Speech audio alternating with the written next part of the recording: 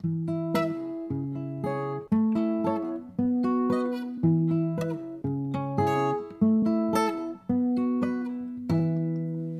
book was better.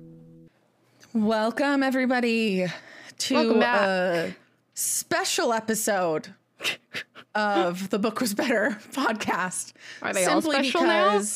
It's special because it's 1 year of posting episodes. Right. Exactly 1 year. So happy birthday to us. Well, it's ironic. And a whole year.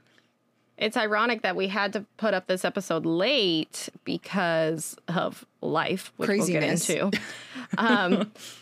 But it ended up being exactly a year. Like it ended up coming out on the same day as our first episode. So 1 year exactly later. I'm Kaylee Clark. That's important. I didn't say that part before. I'm Taylor Collette. We are the two halves of the Book Was Better podcast. And normally we release episodes on Wednesday. This one is coming out on a Thursday because, you know, life's been crazy lately with just lots of stuff going on. Mm-hmm. I moved. I'm now in a house instead of an apartment. Hallelujah. And I have my own little like workspace. My own. It's great. It's like my podcast corner. It's awesome. I'm jealous. I'll be honest. I am very jealous. You should be. No, I'm just kidding. And then again, going back to, go. Oh, yeah. My life was also crazy. My in-laws came and visited us in Hawaii, which was very nice. But obviously we wanted to make the most of that time. So I was kind of dedicating all of my time off to that. And so this podcast kind of got neglected just a little bit. But we're back. And better than ever. Back in full force. But back in black. Back in black. Just keep coming up with. I'm just trying to think of other. Kind of going back to. Back like the Terminator. I don't know. Okay. I'm done. You can go. I'm only thinking of that meme from Scream Queens where she like turns around and it's like, bet you didn't think you'd see me again, bitch, or something like that. Like, yeah, I'm back. Okay. Anyways, off topic. We are celebrating 1 year, and with us to help us celebrate 1 year and to thank everyone for listening and supporting us in this endeavor, we are going to be doing a week of giveaways on our social media accounts. So for more information about that, make sure you're following us on Facebook, Instagram, Twitter. Those are the main ones. Then we also have Pinterest and TikTok and YouTube. We have all the things. We also have a website. We have a website now. And we have a website. Not that you can enter the giveaway on the website, though. So yes, you can. How? You can sign up for our weekly newsletter. Well, yes, that will be a part of it. But look, I'm trying to give as much promo as I can. Okay. Listen, it's going to be good. It's going to be a whole week, which means you get more chances to win. Yes, there'll be a giveaway every day for the next week, little prizes, and then at the end of the week, we'll have one big prize. But there'll be different ways to enter every day. So if you follow us on any of our social medias, we'll be posting about how to enter. It may not necessarily be like if I post on Instagram, you may have to go over to Pinterest to enter that day's giveaway or whatever. Or Facebook or diversify our website a little bit. Yes. But it'll be fun and there'll be lots of good win merch, goodies, books, Audible all gift sorts of fun cards, stuff. Kindle, all the things. It'll be fun. All the good stuff. All the book related good stuff. Yes. Obviously, it's going to be themed. It's not just going to be random stuff. We have a brand that we're trying to stay a part of. So we're trying. Trying being the key word. All right. But yes, be looking forward to that. Tune in every day to see what those are. And we're going to be talking more about kind of like our anniversary. And I turned the sound off on my phone. I don't know what is happening. And now I lost my train of thought. So boop, boop. What was I saying? Literally, what was I saying? I don't know. I zoned out. You are no help. Anniversary. Something. Happy birthday to us. Anyways. Oh, yes. If we're going to talk more about like the past year and kind of what it's been like on our end and kind of like our favorite moments and different things in our mini-sode next week. So we will kind of talk a little bit more about this if you're interested in that. That'll be coming next week on Wednesday. We're going to be back to Wednesdays at that point. So now I think that's all for announcements and ramblings and tangents. All right, Eclipse.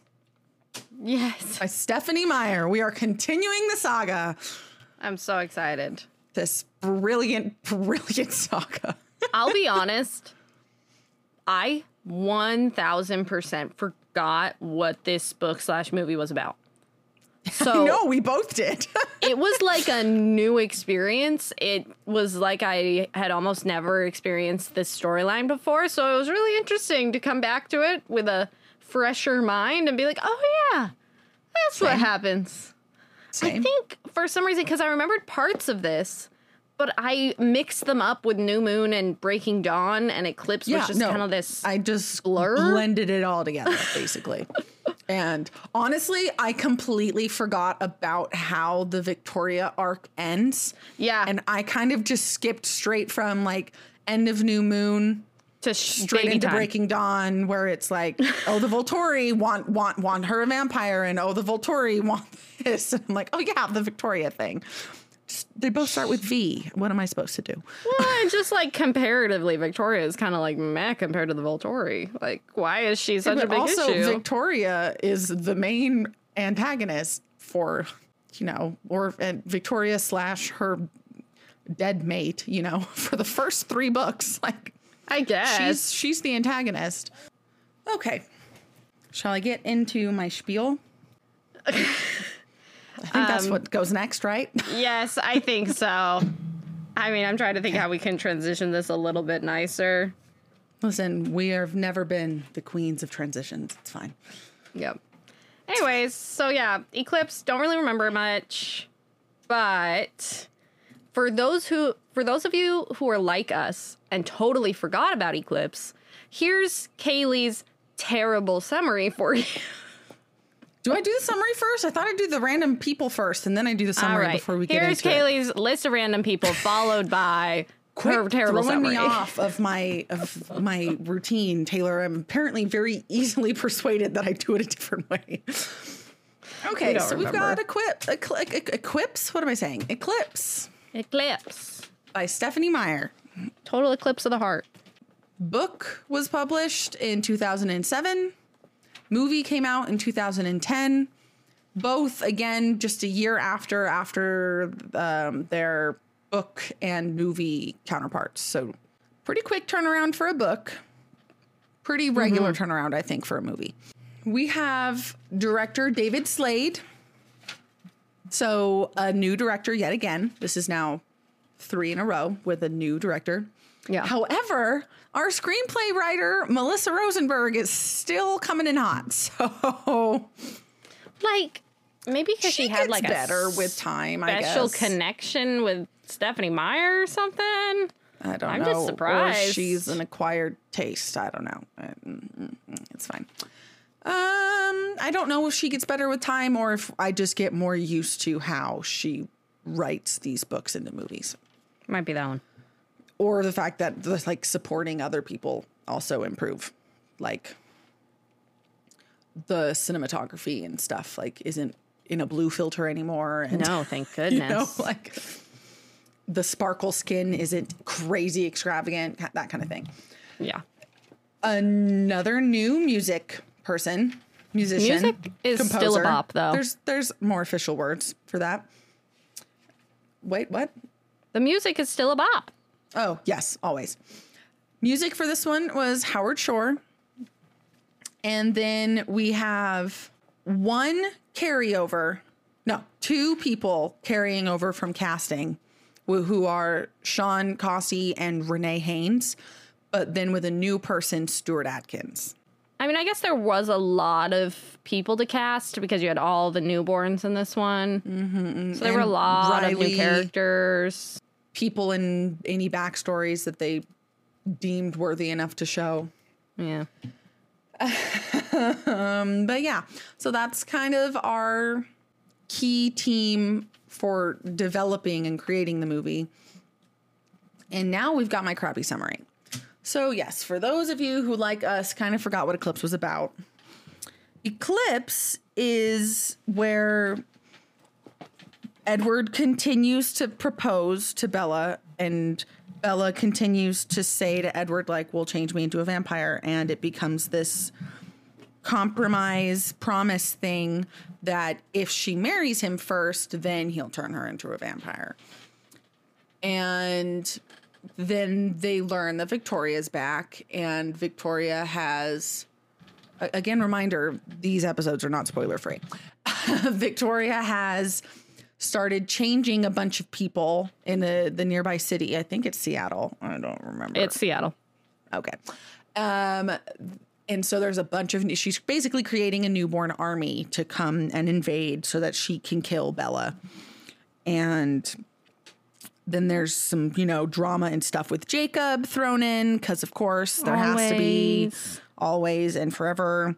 And so there's more stuff with the werewolves as well as with the vampires. And it ends with Bella still not being a vampire, basically. So it's a whole lot. And also they're still not married. So, but Victoria finally gets defeated. Hallelujah. Yep. That's the gist of it. So, all right. I think I go well first done this week. Well done. Sure. I believe I go first this week. Yes. So in descending order, as always, my grievance number 3 is kind of just like Bella's lack of chemistry with anyone. Actually, the one person that I think she does kind of have the right kind of relationship with and chemistry with is Charlie. Yeah, I think that those are some of her better scenes. Like Billy Burke, and maybe that's just because Billy Burke is such a great actor. I'm biased. He's I really so like good. him. But like Bella isn't super cringy or like weird to me in her interactions with Charlie. I mean, she is a little cringy in the way like that typical any teenage daughter would be. Exactly. Like, I don't want to talk about this kind of thing with my dad. Sorry. No offense, kind of thing. So, yeah, it plays off a little bit better in those scenarios for sure. Mm-hmm. She's supposed to be torn at some point in this book, even though it's still obvious the whole time that she's going to choose Edward. She's supposed to be kind of feeling a little bit torn towards Jacob at some point, right? But like, I don't feel anything.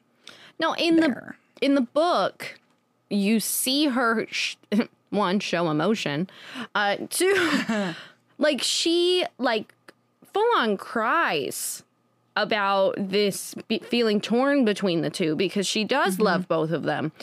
And in the movie, when Jacob's like, she loves me too, it just sounds like he's being pretentious because clearly she doesn't seem like she has any feelings for him. Like, I will say in this movie, compared to the first two, there was a little bit better and like a little bit more.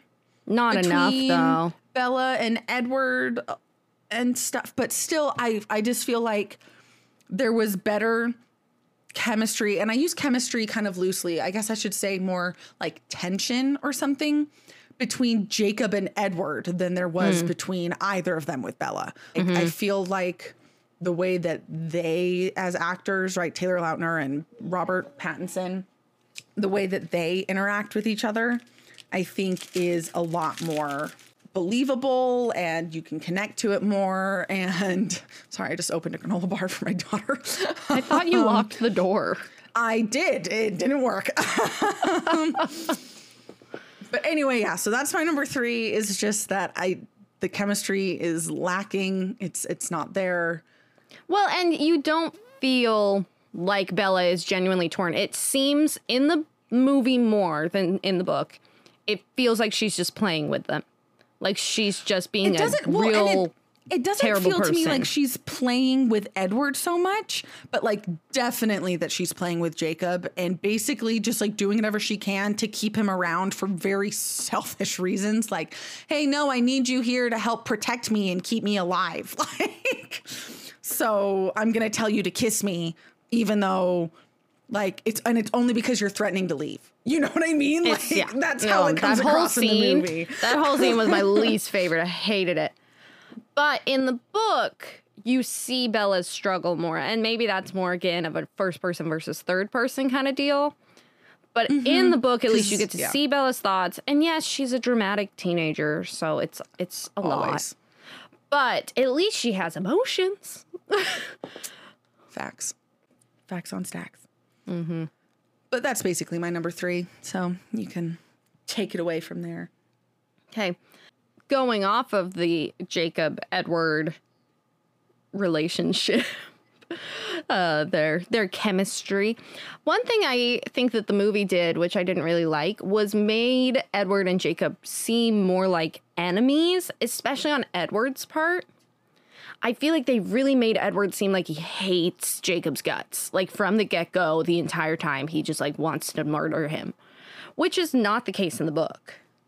In the book, Edward like buys Bella a like leather jacket and a helmet so she can go motorcycle riding with Jacob so that they can keep up that friendship. And he knows that Jacob's friendship is good for Bella, and he's not some insecure boy who's like, no, you can't have any other guy friends but me.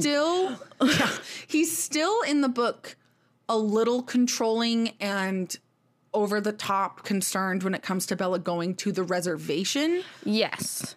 But I feel like in the book that stems more from her being somewhere that he cannot go to, you know, and being around a bunch of werewolves who, in his opinion, you know, can lose control pretty quickly when they have, you know, high strung emotions or anything. Yes. And which is, I mean, it's still like, you can't control where somebody goes, even if like you're married to them or they're your girlfriend. Like you can't make decisions for other people no matter what. Like, sorry, bud. But it is more understandable. Yeah. I think in the book. And it's played off better in the book. You can kind of understand it more. And he just, hold on, I'm looking through my notes. Here we go. There's a bunch of other stuff that goes on between, like, with Bella, like, crying over Jacob and being like, I'm not going to let Edward see me cry over Jacob. But, like, Edward knows what's going on, but he understands that Bella needs to process this and Bella needs to be the one to make the decision and to go through this. And you kind of see that, Edward, in the tent scene when Edward and Jacob are talking. And he's movie? Like... Yeah, in the movie, they kind of put that in there where he's like, she's the one that's going to make the decision.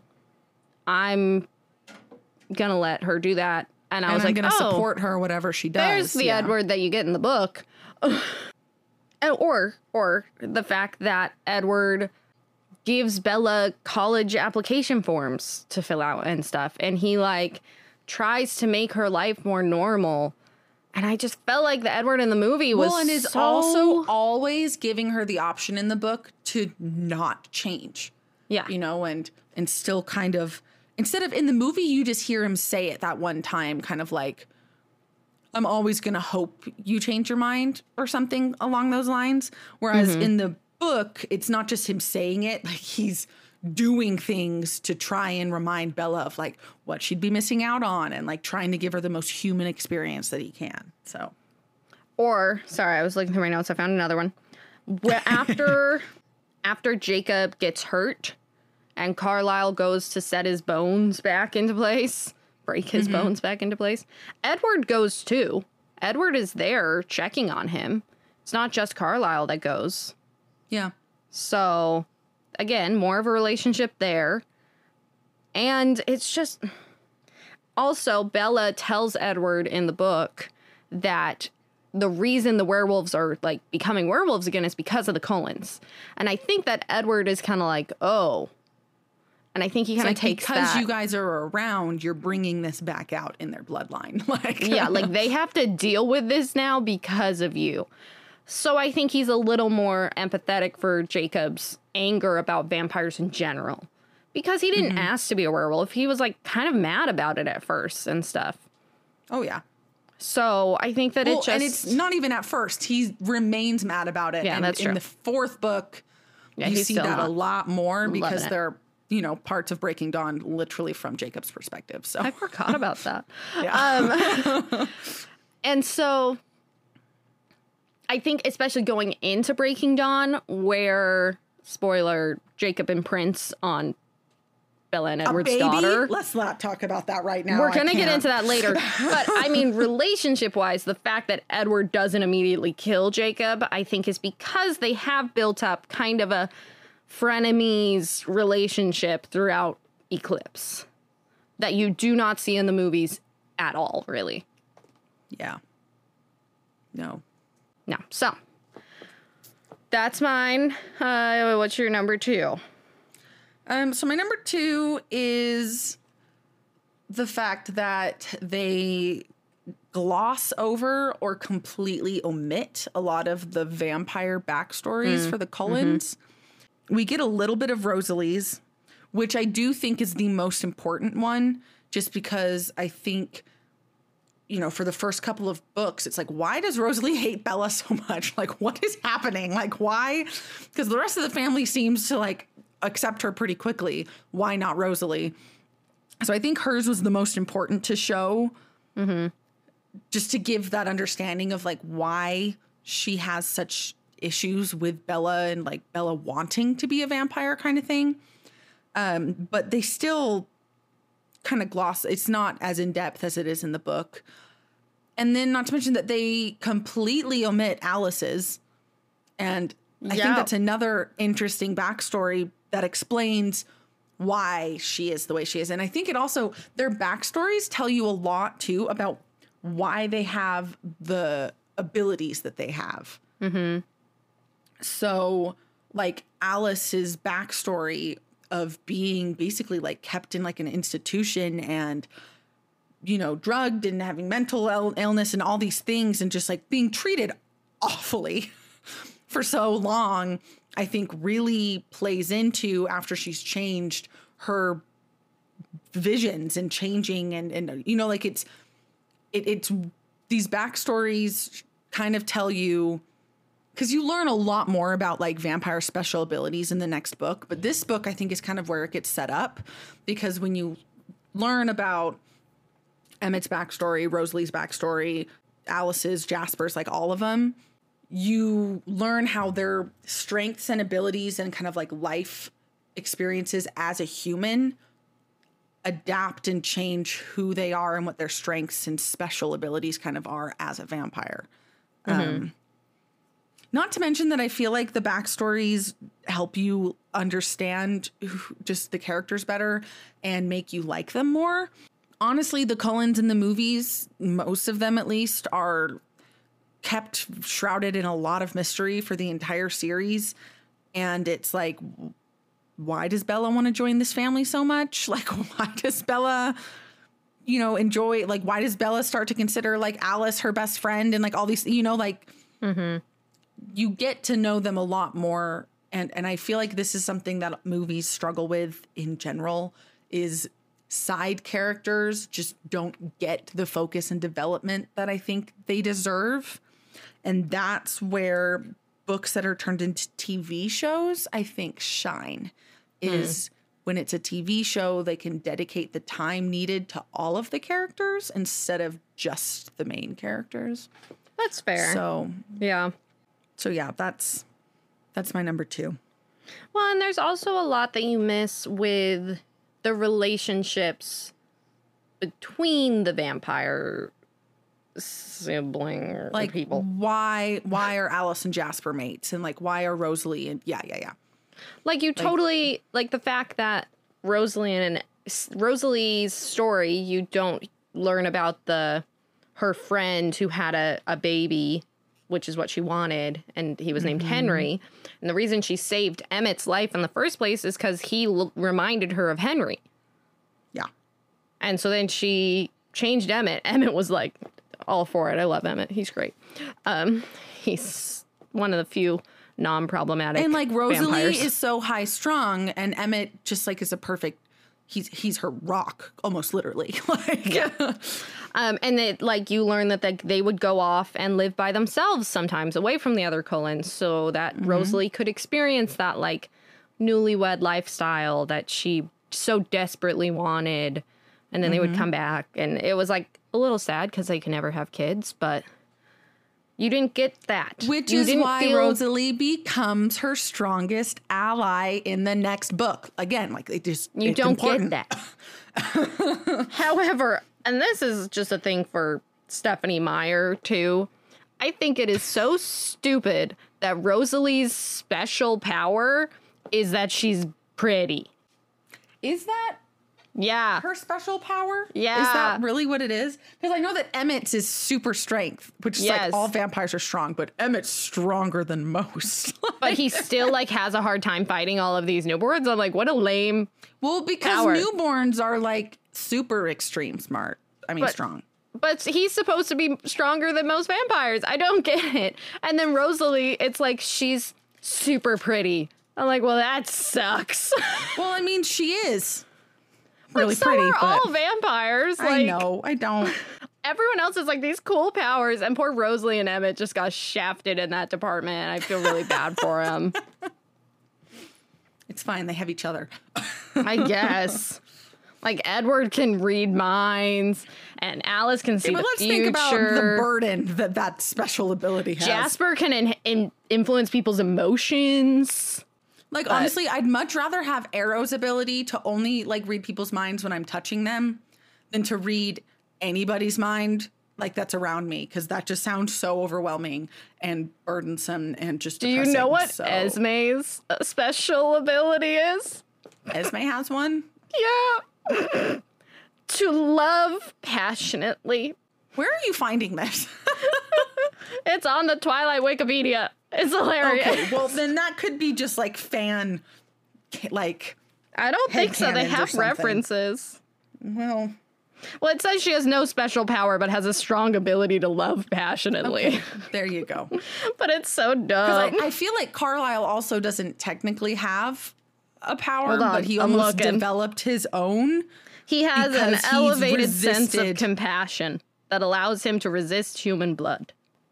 Yeah, no, that's not an inherent power. When you learn about Carlisle's backstory, you learn about how long and how hard and what he went through to be able to fully resist human blood. So, anyway. That's so funny. Twilightpedia. I'm just dying reading these, sorry. Some people really definitely have better powers than others. But I guess that's why the Volturi really want Alice and Edward to join them, because they've got the dope powers. They're so special. Yep. They're the special ones. Yes. All right, well, what's your number 2? All right. This is a fun one. So, again, kind of forgot about this movie. So as I'm watching it, I go, is Kristen Stewart wearing a wig? Why does her hair look like that? A little bit of Googling later, straight up, she's wearing a wig in the entire movie. It is so bad. I think she's cut her hair, like, she cut her hair super short for another movie that she did. Okay. So coming back, I'm pretty sure after that, she kind of just kept it short. She kept it pretty short, but they had to have her in a wig, obviously, and they chose a wig that is so clearly a wig. Like, it does not look like her hair. It doesn't. It's so clearly not her hair. It's too, like, sleek and shine. I'm like, she's not a vampire yet. She's still a human. She should still have somewhat ratty looking hair. Well, I feel like with her makeup job, similarly, yeah, she's wearing way more makeup in this movie than she has in previous ones. I don't know who the makeup person was. That just seems out of character for her. Because she looks hilarious. I'm sorry. I couldn't take her seriously because it was so obvious she was wearing a wig the whole time. And then, speaking of the makeup people, Edward looks not normal. He looks messed up. But at least the sparkle skin in this one wasn't as extreme. It was not. But that was probably more CGI people than the makeup people. Facts. I don't know. His hair looks better in this one. Sure, but they made him so white with absolutely no depth. Yeah. They didn't add any color. It's like they just slapped on white foundation and we're like, you're good. Who needs contour? Who needs features on their faces? You're good. Go for it. He looks like a statue and not a good statue. Still better than the first one, though. I don't know if it is. I thought he looked stupider in this one. No. I just Googled pictures of him in the first movie, and it's bad. It's worse. It's worse. Really bad. So. I can remember. It's been a few weeks since I've watched the first one, but he was pretty bad in this one. And I just couldn't take the scenes between them seriously because between Edward's bad makeup and Bella's bad makeup and hair, they just looked like a joke. I hated it. Well, and Jacob's hair looked like it was always wet. Yes. He was never dry. He gelled the crap out of it. So much gel in that hair. Yeah. So it's just, I thought that they were making strides in the right direction. And then they took a little bit of a step back in this one. It got worse. It got worse. We'll see how Breaking Dawn goes. Maybe they'll be better. Luckily, Bella does become, spoiler, she becomes a vampire. But not until the second half. Not until the fifth movie in the saga. And in the next one, we get to see the joy that is her being all gaunt and sick. And I can't wait to talk about that. So look forward to that. But that's my number 2. The hair and makeup was rough. All right, let's get into some honorable mentions. I've got some. Okay, so I have one that I think is actually a good change. Okay. In the book, when Charlie finds out that Jacob kissed I was going to Bella talk about this. This one. Against her will, right? Like she punched him afterwards. Like she did not ask for it in any way. The way that book, scene played out in the movie. Gives him a high five and says good job or some stupid crap. It's so bad. Oh, you as a cop and father are okay with your daughter practically being sexually assaulted. That's what you're saying here. This seems out of character for Charlie. So in the movie, they actually, I get that he doesn't like Edward, but come on, he's not going to be okay with that. And so that's a good change I think they made, because in the movie, Charlie isn't telling Jacob good job and stuff. He doesn't arrest him either. That whole scene was so well done between what Edward says and what Charlie says, and the hilariousness of Jacob just going I kissed her, she punched me in the face, she broke her hand. You're just what? Again though, throwing it back to the last movie where she punched a werewolf in the face, which she wasn't supposed to do when she walked away fine. So just throwing that back out there. I know I mentioned it already, but yeah, so I think that was done much better in the movie. Made Charlie stay true to I do love idol Charlie I have put him still in my mind in the movie. I think Charlie does a fantastic job all around. Billy Burke always does. Let's see, what other notes do I have? Jasper's Charlie's the best part of the changed. movie. Yes, suddenly he has a Texan accent because they were like, oh, right, he was supposed to be from the South. He was a Confederate soldier. He should have an accent now. Also, why Confederate? Come on. Why? Anyway, you could have at least made him from the North and then given him some cool New York or Boston accent. But anyway. Why does he need an accent? It's been many a year. You lose accents. Facts, but he's not over 100 years old like Edward is. Yes, he is. Oh, no, he is, because they didn't change him. Right, sorry, I'm forgetting. The rest of the Cullens were all changed by one of the Cullens, which is why it's yes. Carlisle's the oldest, and then the first person he changed was Edward, and then he changed Esme, and then Rosalie, and then Rosalie changed Emmett. Carlisle changed Alice. Carlisle changed Emmett. I thought Rosalie changed Emmett. Rosalie brought Emmett to Carlisle, and then he changed him. Yeah. Oh, right, because lack of control, wouldn't be able to stop. Got it, forgot. But that Jasper, again, this is things that you don't learn in the movie at all. This is just knowledge from reading the books. Jasper was turned by somebody else. Well, you know that Jasper was turned by someone else in the movie. They show his backstory. Just a little bit, not very much. Well, they show it, but they change it because suddenly they're in a romantic relationship, which was another one of my honorable mentions. Why did they need to kiss? Why did they need to be romantic? Didn't need to happen. It's always been Alice for him. How dare you? Yep. Well, but they changed his age, too, because he was supposed to graduate with Rosalie and Emmett. And then suddenly he's in the same grade as Edward and Alice. Yeah. Oh, well. The Cullen's house is dope, and I would live in it in a heartbeat. Just gonna throw that out there. Bella's grounding is totally different in the movie. Totally in the different. Book, it's super strict. Like, she is grounded, cannot leave the house. Edward can come and visit for like an hour or 2 hours a day, but he's like very strict about that too. Mm-hmm. But in the movie, they're like off in the field, like she's out doing whatever she wants with him. That she was just not has a grounding. an early curfew. Like, that was terrible. That's not being grounded. Seth, they did a great job picking an actor for Seth. I thought he did a really good job. Agreed. He was so pure and cute, and I love Seth.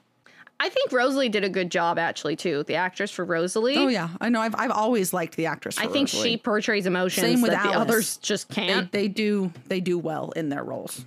Jasper gets better with time, but in the first couple movies, all he is this like deep, open-eyed stares. And I think the Victoria actress as well did a really good job portraying emotion. Maybe it's just because no one else was. So when I finally saw her, I was like, dang, look at this. Oh my gosh, facial expressions. Vampires can do that. Okay. Yes. They're not actually made of stone. I feel like the movie overall did spend too much time on certain scenes that I didn't think they needed to, like her trip to Florida and that whole t-shirt quilt thing, which wasn't even in the book. I don't think they needed that. But I do kind of like that they did that because the quilt makes a reappearance in later movies. I know, but it's such a long scene. I don't think it's that long. I got sick of it halfway through. It does take up probably a little bit too much screen time, but like with all the stuff that they cut, does reemerge. It does reemerge later to kind of show that Bella is missing her mom and like that relationship that she had with her mom and how her mom can't be there now that she's a mom herself and stuff later on kind of thing. I guess, but again, they cut so many other scenes. Why did they feel the need to add this very long one? I didn't like it. You mentioned that. Sorry, I'm trying to make sure I hit all my honorable mentions. I had a lot from this one. That's on my first point. With the college thing, which I kind of mentioned before, it kind of sets up for their alibi that they were kind of setting up. The whole, like, Bella getting accepted into the University of Alaska and Edward getting accepted into all of these universities, but also the University of Alaska. And like, so that they can disappear for a while up. Yeah, so they're going to go to Alaska, which is really far away. And people disappear in Alaska all the time. Yeah. Or something like that is their reasoning. I don't know. I mean, probably facts. Alaska's freaking huge. So yeah, that was another thing that I wish that they had kind of explained a little bit. I know that she like briefly mentioned it. Yeah, that one time her mom goes, Alaska's so far away. Yeah. Like, I wish that they had elaborated more on that rather than being like, look at this t-shirt quilt. The three-headed lobster. And then the other honorable mention is my last one that I'll do. I thought it was interesting that they added in parts of the spin-off book that Stephanie Meyer did, The Short Second Life of Bree Tanner. They kind of added in parts of that into this movie with seeing more of what the newborns were doing, because Bree Tanner is the one who like doesn't want to fight, and then she still ends up getting killed by the Volturi, which was a little sad because she seems so sweet. But apparently you learn a lot more about her in The Short Second Life of Bree Tanner. So I'll have to give that one a read. I haven't read it before because I never really realized what it was about until now.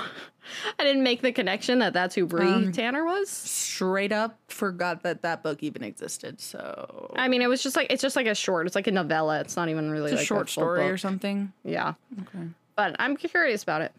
But yes, those are all my honorable mentions. Well, that last honorable mention leads pretty greatly into my number one. So okay. My number one is a big change. I don't know if I would say it's an actual grievance, but I'm also not going to say that it is an anti-grievance. I'm going to leave it kind of in the middle. It's a neutral point. It's a neutral point, but a big change nonetheless. So, just the amount of Riley in the movie. Yeah. In the book, like, you don't know about Riley. You have no idea who he is, nothing until he pops up in the final battle. You know, again, the book's all from Bella's point of view. Whereas, and this is, you know, they pulled in some of the information from that short story about Bree, because you learn more about Riley and what he's been doing to help Victoria and stuff in Seattle in that short story, apparently. You see a ton more of him in the movie, including his parents come and talk to Charlie about because he's missing. And then that leads a conversation between Charlie and Bella, right? And it gets Bella thinking about like, well, I am going to disappear, quote unquote. And what is that going to do to my dad? Blah, blah, blah. Like it leads into this foreshadowing and all this forethought on Bella's part about when she does eventually change into a vampire and have to disappear from her human life.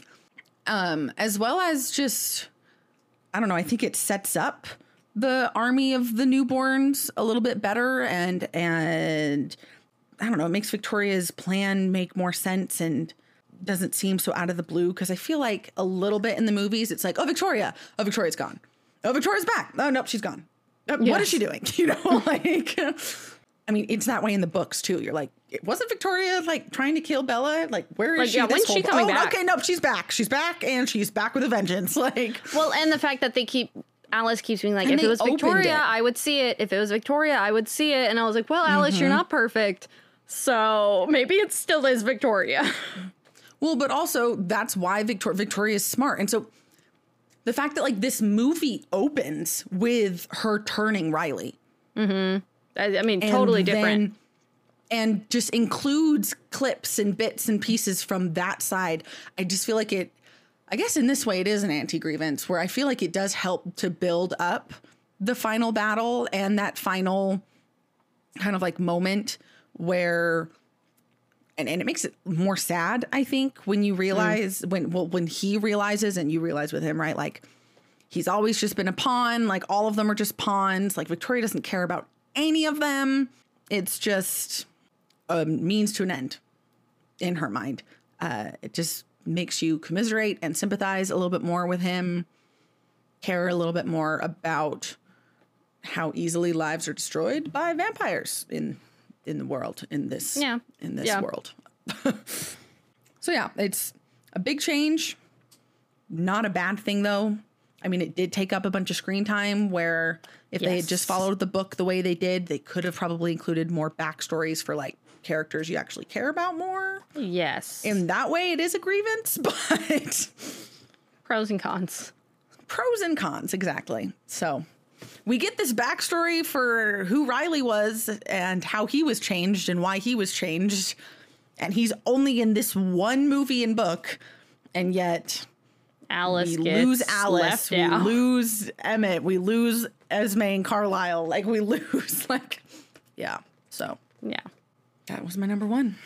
Fair enough. Finish us off. My number one is, I feel like they left out in the movie, they left out a lot of lore and a lot of like background information on both vampires and werewolves, in all honesty. And this kind of is a little bit from New Moon into Eclipse, kind of like the whole series, honestly. But like in the movies, you don't really learn about the other vampire covens that exist. Like and then they suddenly pop up in the next one. Yeah, like normally with the book, it gives you kind of a little bit of foreshadowing to be like, hey, there's like lots of other vampires who like live together. Like the Cullens aren't weird in that way. The Cullens are kind of weird in the fact that they only drink animal blood. Well, and they're big. They're a bigger group, yeah. The Volturi is typically known and considered to be the biggest coven as well as the oldest. But the Cullens, you know, they have 5 kids, quote unquote, you know, and then the parents too, like that's 7 vampires living together. Like that's a big number. Most groups or covens are what, like 3 to 4. Yeah. Easily overtaken by the Volturi if the Volturi thinks they're a problem, basically. But like, for instance, like Laurent, James, and Victoria were like a traveling coven. Like they kind of did more traveling. They were nomads. But there are other ones, and they even in the book, Carlisle tries to call in his friends in this other coven. I can't remember the name of it right now, but there's this other coven nearby that he tries to call in to help them fight. And one of them knew Laurent and is mad that they killed Laurent, so they refuse to come and help. But in that, you learn that there are other covens and that the Cullens have like knowledge of them and relationships with them, communication with them. It's not like they're isolated as vampires in this one situation, which is a big deal in the next one and the movie after that, when suddenly all these vampires show up out of nowhere. Yep. And then with the werewolf lore, they definitely cut it short in with, I'm blanking on his name. What's his name? Jacob's dad. When Jacob's dad, Billy Black tells the story, in the movie they definitely cut it down. In the book it's much longer. There's a lot more to it. And I get that they wanted to cut it down because they kind of just wanted to do the essentials. Gotta save time. I'm okay with that. But part of the thing that I think they should have mentioned in this one, just to give a little bit of like preemptive time for people to prepare, is in the book they mention that Quill imprinted on Emily's 2-year-old niece Claire. Yep. And then they kind of talk about that a little bit, about how it's not just a romantic, creepy, like romantic thing. Though, I mean, again, it's still a little weird, but still comes across weird. But they kind of like, come on, why can't you just have them meet when they're older? Yeah. They mention that at least in this one, so that when it happens with Jacob and Renesmee in the next one, or in the next book, it's a little more like, okay, this is not a one-off, like this has happened before. Clearly, and it's not romantic right away. He's not like romantically attracted to this It's baby. Just a like protective desire. I don't know. Anyways, wolf instinct. It's a wolf thing. Yep. So they left that out, which was, I think, just bad for the sake of prepping people for Breaking Dawn. Yep. And then the other thing that they don't mention is that werewolves stop aging until they can control their phasing, essentially. Well, and technically they can choose to not age for forever if they want. Yeah. And which that's is another why thing. It's okay or works that Jacob imprints on a half vampire, because then they can live eternally together still if they want to, or whatever. But again, they don't mention that either. So there's just a lot of stuff about vampires, and you kind of mentioned it with like the backstories and stuff. There's a lot of stuff about the vampires, so there's a lot of stuff about the werewolves, the more intricate details that you definitely just don't get in the movie because they just don't have the time or the platform to tell you all of it compared to the book. But you really do have to give it to Stephenie Meyer for her world building, because when you think about all of the different kind of like myths and lore and things that she does bring into the world, it's very almost like Tolkien-esque, you know, where Tolkien wasn't the first person to write about elves or orcs or anything. Like like those like fantasy creatures and stuff have been around and in stories and stuff for a long time. Mm-hmm. But Tolkien really went in and created his own world with like its own religion and lore and myths and all this stuff that made his world very unique, and like his take on elves and orcs and goblins and things very specific to the world of like Tolkien and the Lord of the Rings. I think Stephenie Meyer does a very similar thing here with her Twilight Saga, whether you like the series or not, right? Like she did her homework. She did the only thing I will say research, I guess, is I have read about some controversy with her using the Native American tribe as the source for the werewolf history and all of that. And that it like no, and I can see that wasn't well researched and wasn't well done. So I do understand where they're coming from in that. And I think that taking something as a culture that you're not a part of, one that like you don't really understand that much, and putting that in there, that was maybe not the wisest decision. It was not culturally appropriate or culturally sensitive. What's the right phrasing that I want to say there? Yeah, so that would be my only thing about her world building, was maybe she should have gone just more totally fantasy made up instead of trying to bring in like real world connections. Yeah, I can see that. Yeah. But just with the rest of it, I feel like she took a couple things, right? Werewolves, vampires that have been around for a long time in lots of different stories and made it unique to her world. Yes. And then since then, other writers and things I feel like have taken from what she like added to the lore of vampires and werewolves and things. I mean, I could be mistaken, but I feel like a lot of it. Yeah. Anyway, I will say one thing though, just to end it out.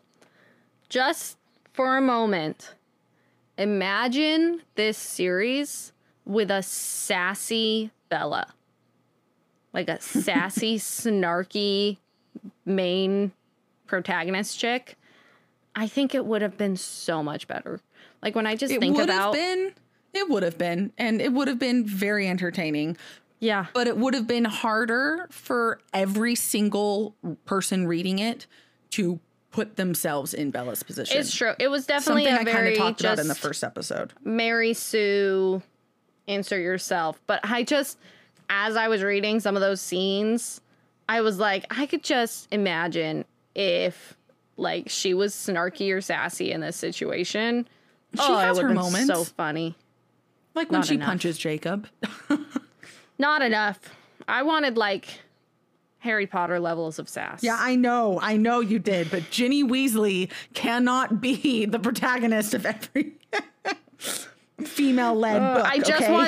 I just want one sassy female to be in a movie, because I feel like they always wreck it in the movies. Yeah, because Ginny was wrecked in the movies. She was not her sassy self. You can go back to a year ago when we did our Harry Potter episodes to hear more on my thoughts about that. Or listen to We Ship It's episode where they talk about Harry and Ginny, because we talk about it a lot in that too. True. All right. Those are our grievances. Yes, that was Eclipse. That was Eclipse.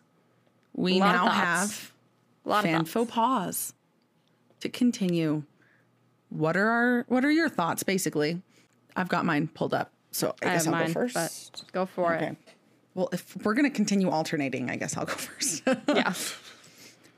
All right. So this is on Instagram. This is from Alex C. She says, Eclipse is supposed to showcase an epic love triangle, but there is no believable chemistry between anyone. I honestly blame Bella, Kristen Stewart, because when Edward and Jacob are talking in the tent while she's sleeping, the love and intensity that should be present in a love triangle really shines. But one corner of the triangle isn't even awake for it. That's a great example. That's true. Very accurate. Yeah. The tent scene is really great between Edward and Jacob. Yes. But Bella's just like asleep, so she can't ruin it, basically. Yes. So good thoughts. Excellent point. Thanks for sending that in, Alex. And then we have one from Facebook from Allie L. She said, this is probably my favorite book and movie in the series. I did miss in the movies the part in Rosalie's story about how she became a vampire, and she talked about her friend who had a baby. I feel her story in the book, you got a better sense of where her envy for a family comes from. Also, I really enjoyed the talk Jacob and Edward had in the tent while Bella was sleeping. Call me weird, but I enjoy when you see the two people who are after the same person in the love triangle have a conversation. And I definitely agree. I really like the tent scene. Maybe it's because Bella's asleep, but I think it was, again, part of the only time where you got to see Edward kind of not hating Jacob as much as they did the rest of the movie. Mm-hmm. And we did talk about Rosalie as well, how they kind of just ruined that. So good points. So, yes, we 100% concur. All that. If you have thoughts about future books or movies or anything and you want your thoughts to be shared, we always ask for fan faux pas on our social medias, I don't know, a couple days in advance before we record an episode. So if you want to be included in a future episode, that's where you should go. Or you can email us at tbwbpodcast@gmail.com. Also, I realize we have to post our new reading calendar. Yeah, we do. That's an announcement that should have been at the beginning. I think maybe we just like kind of skipped over it because like everybody knows we still have to do Breaking Dawn. Yeah. Like, obviously, this whole next month, essentially, September is essentially going to be just finishing Breaking Dawn. Yep. But October, November, and December are all, we're looking to fill those up. So definitely, if you have any books you want us to cover, book/movies, or any ideas for mini-sodes, go on over there. And by there, I mean our social medias, and let us know what you want us to cover. Or you can email us at tbwdpodcast@gmail.com. Yep. Or go to our website. tbwdpodcast.com. Mm-hmm. Alrighty. Fan faux pas are done. We have ye age-old question. Ye age-old question. Was the book better? Yeah. I think we're in the territory where the book is still better, but not by much. I mean, I think we kind of, in this episode, touched on the reasons why it's the movie's not as good as the book, just because they didn't go as in depth as they did in the book, and you didn't get the nuances, and so the book is still better for sure. Yeah. Breaking Dawn is split into 2 movies. Yes. So just like in the past, right? Like with the final Harry Potter book, final Hunger Games book. Sorry, left my brain for a second. We're only going to read to the part that like part 1 of like the movie covers. It basically ends like at her transformation into a vampire. So we're going to read to that point. I'm trying to find like a specific chapter or page number. And I think isn't it before Jacob's section? No, Jacob's sections start while she's pregnant. Oh, yeah, you're right. Mm-hmm. This was so easy to find for Hunger Games and Harry Potter. You know, it just says when she opens her eyes as a vampire. So when you reach in the book, when Bella opens her eyes as a vampire, stop reading. Basically. Should be somewhere around the middle. Should be ideally somewhere in the middle of the book, but we know they don't always split them as evenly as they should. So, Alrighty. So yeah, next week, mini-sode, talking kind of about our favorite moments and things that have happened the past year of us doing this podcast. And then in 2 weeks, our next main episode, we will be covering Breaking Dawn Part 1. And we're getting close to the end of this series. So like Taylor mentioned, we will be releasing our reading calendar with the books we'll be covering next. Keep an eye out for those giveaways that we'll be doing over the next week. But with that, have a great week. And don't forget to read.